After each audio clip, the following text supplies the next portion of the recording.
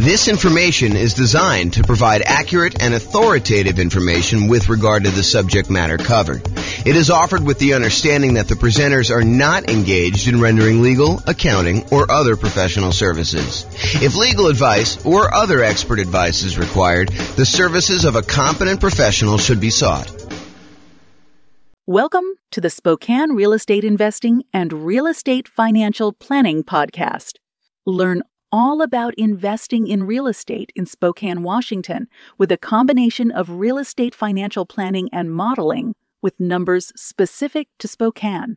Plus, syndicated, more generalized recordings of live and pre-recorded real estate investing classes. Not all of them specific to Spokane. Be sure to stay tuned after the podcast for a message from our sponsors.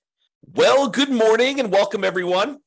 I am your host, James Orr, and today I got a really cool class. So yesterday, we went over the new loan comparison spreadsheet, which allows you to call up your lender, get the current mortgage interest rates for a variety of loan products, and then see the difference in monthly payment, which is really going to be the difference in how much cash flow you have if you're using them to analyze the same property.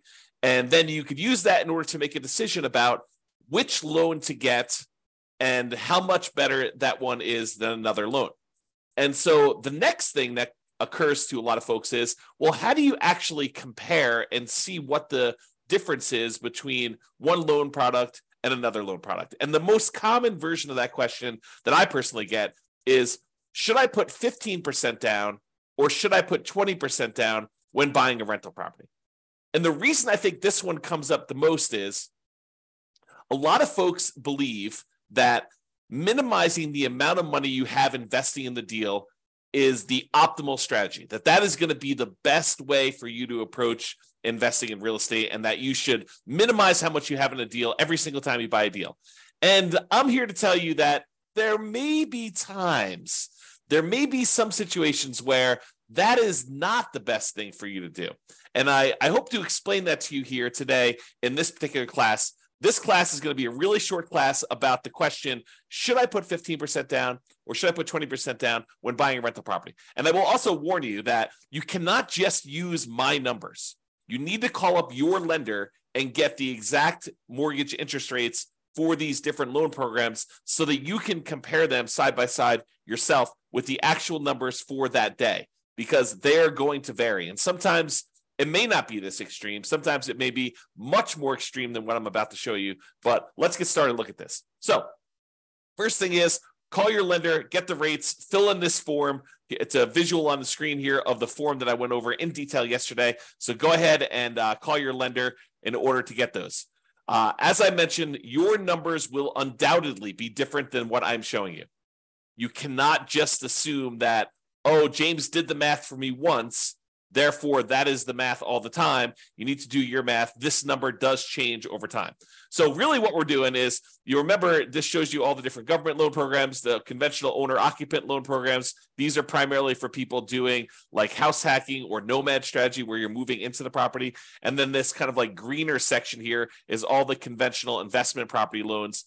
And we've got 15% down with PMI, and then 20%, 25%, 30%, and 40% to show you. Today, I'm going to be focused in on this 15% to 20% kind of section. So this shows you the kind of like difference in monthly payments for the various loan programs for the investor loans only. And so you can see that the investor loan where you put only 15% down is significantly higher than the next loan program, which is the 20% down. In fact, if you just look at the difference in size of the drop here, you can see that the difference in size of the drop between going from 15% to 25% is way larger than the drop from 20% to 25%. And you might be thinking to yourself, wow, that's a really significant difference between going from 15 to 20 and 20 to 25. And yes, that is pretty common, because part of the problem is that when you get a 15% down loan, you also have private mortgage insurance. Not only does the interest rate change, not only are you borrowing less, you're going from borrowing 85% to borrowing only 80%, but in addition to that, you have private mortgage insurance, which is insurance that you pay to the lender to protect them in case you default. The lender's basically saying this, look, I would really prefer if you put 20% down if you got a loan. And you're like, but I don't want to put 20% down. They're like, okay, I'll tell you what. I'm willing to work with you on this. However, my concern is if for some reason something happens to you or something happens to the property and you stop paying on this mortgage, I might actually lose money or not be able to get all of my money back if I have to wait a few months for you to determine that you're not paying, then start foreclosure proceedings, hire an attorney, and maybe your tenant's not taking care of the property, and maybe I need to do a little bit of work on the property once I get it back, and then I need to go sell the property, and I need to pay a real estate agent, 4, 5, 6, 7, 8% in order to have them market the property and get the thing sold. And I have some holding costs while I'm waiting to do the foreclosure, and then also to foreclose on the property and get the property back, and then do the fix up I need to do in order to get the property ready to sell. And then the time period when I'm got the property marketed and the time it takes the property to sell. So I've got a lot of time and money and effort kind of tied up into this deal. And I want to make sure that I will get all of my money back in case you default and you stop paying on your mortgage and I need to foreclose. So I'll tell you what I'm willing to do. If you were to put 20% down, I feel as though that's a big enough cushion where I'm very likely, if all this stuff goes to poop and I need to foreclose on you, that I will get my money back. There's a possibility I'll lose some money, but the chances are pretty good that I will get my money back. However, if you want to only put 15% down, this is what we'll do. If you go pay this third-party insurance company that will insure me in case you default, and they will make up the difference, they'll make me whole for that amount that I'm short, then I will actually make you the loan with you putting 15% down. And so they say, you pay this third-party insurance company, you're paying them, you're going to pay them a fee to protect me. And that's what PMI is. If you put 20% down, you don't have private mortgage insurance, PMI. If you put less than 20% down, the lender's like, hey, look, I'm willing to make you this higher risk loan, but I want you to protect me in the process, okay? And so that's one of the things that's going on here.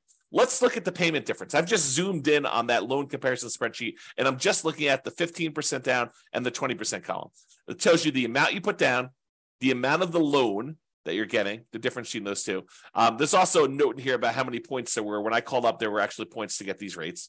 But here is the actual interest rate difference. So the interest rate difference between 15 and 20, the day that I called, which is not normal. I think that usually it's a little bit larger than this, but the day I called was only 1/8 of a point difference, which you may see it to be 1/8 of a point. You may see it to be the same. You may see it to be more than 1/8 of a point. In addition to that, there's also PMI on this 15% down loan, which is what we just talked about. So the overall effective interest rate difference is 7.22 versus 6.625. And again, when you call your lender, these will be different for you. You cannot use my numbers, all right? What that means, though, is when you borrow this amount, the two different amounts that they're borrowing, one has 15% down, one is 20% down, the difference in the monthly payment here is right here shown. So $24.81, $23.05. Basically, the difference here between those two shows you the number here. And so 50% down versus 20% down payment. The difference in cash flow between 15% down and 20% down is $326 a month. That's a big difference. It's the difference between that $3,062 and $2,736, $326 difference. So if you annualize that, multiply it by 12, you get $3,912 per year. So you'd get $3,912 more per year for putting 5% more of the purchase price down. Remember, it's not just that you're borrowing less, but it is that you're borrowing less. It's not just that, but it's also you have a lower interest rate and you no longer have PMI. So for the extra $22,500, which is 5% of the purchase price in this case, that you put down, you earn $3,912 per year more, which is a 17.39% return on the extra down payment. Now, technically, you'd save a little bit more on closing costs because your closing costs on a loan that's smaller is a little bit lower, but we're not taking that into account. It's relatively small. Also, because you put more down, your estimated return on investment from appreciation and debt pay down and your depreciation would be lower. You'd be less leveraged if you did this. So you got to take that into account too. But if you're really concerned about this cash flow number, realize that the return you're getting on that extra amount you put down, that $22,500 more, is about 17.39%. And that's like a cash on cash return on investment. That's the return you're getting in extra cash flow on that property. So are there a lot of other places where you could go where you could get an extra 17.39% cash flow return on your money? Yeah, sure. If you buy a rental property, typically it's more than 17%, but part of that is like deferred return. It's like your cash later return, your appreciation and your debt pay down return. This is really all about cash now. It's money in your hand from cash flow. So 17.39%. Not a lot of places that I know of where you can get that, especially on a lump sum of money of this size.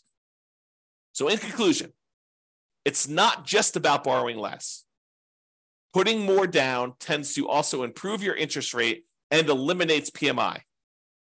You can determine the difference in payments to estimate the difference in cash flow, since the income is going to be the same if you're analyzing the same property. Then you divide that difference in annual cash flow by any extra you had to put down to estimate the extra return in cash flow that you're earning on that extra down payment. And then you got to ask yourself, can I earn that return or better somewhere else with similar risk characteristics? Okay. So the idea is do this calculation yourself and decide whether it is worthwhile for you to put this extra money down. And yours may not be 7%, 17%. In fact, it's very likely to not be 17%. Yours may be more in the line of, if I get a 5% return or a 10% return. Some cases it might be a lot more, maybe 20% return. But you got to decide, hey, look, maybe I'm not willing to put this extra down in order to get just a 5% cash on cash return on that extra money. Maybe that's not worth it for you. Or maybe it is worth it for you. Or maybe 10% is worth it. So you got to decide where your cutoff is. And part of the decision, at least for me, would be what else could I do with this money to get that type of cash on cash return over that time period. Okay. That's all I got for you. Hope you enjoyed this very short mini class on whether you should put 25% or 15% or 20% down. I will also tell you that this is a common question. The next most common question is 20 to 25. And I think most people don't even ask me about that one. I have to show them why it's advantageous for them to sometimes go from 20 to 25 because the interest rate bump between those two is usually pretty significant. So same thing applies, though, if you're thinking about 20 or 25%, is you run the math and say, this is what my payment is at 20, this is what it is at 25%, this is how much extra I had to put down, and figure out what the difference is, figure out what the return is on that extra 5% down to see if it's worthwhile for you. That's all I got for you. This has been James Orr. Have a great day. Bye-bye, everybody. With home prices up, mortgage interest rates up, and rents up, but not quite enough to counteract the higher prices and interest rates. Cash flow on rental properties in Spokane is harder than ever. Book a call with the Real Estate Financial Planner to apply our proprietary 88 strategies to improve cash flow on your rentals. See the show notes for a link to schedule your call and improve your cash flow today. If you're a real estate agent, lender, or professional in Spokane that wants to help our real estate investor listeners, consider reaching out to learn about collaboration opportunities with this podcast. We'd love to add more value to our listeners by having you assist our investors buy, sell, and finance their real estate investments. See the show notes to schedule a call to discuss collaboration opportunities.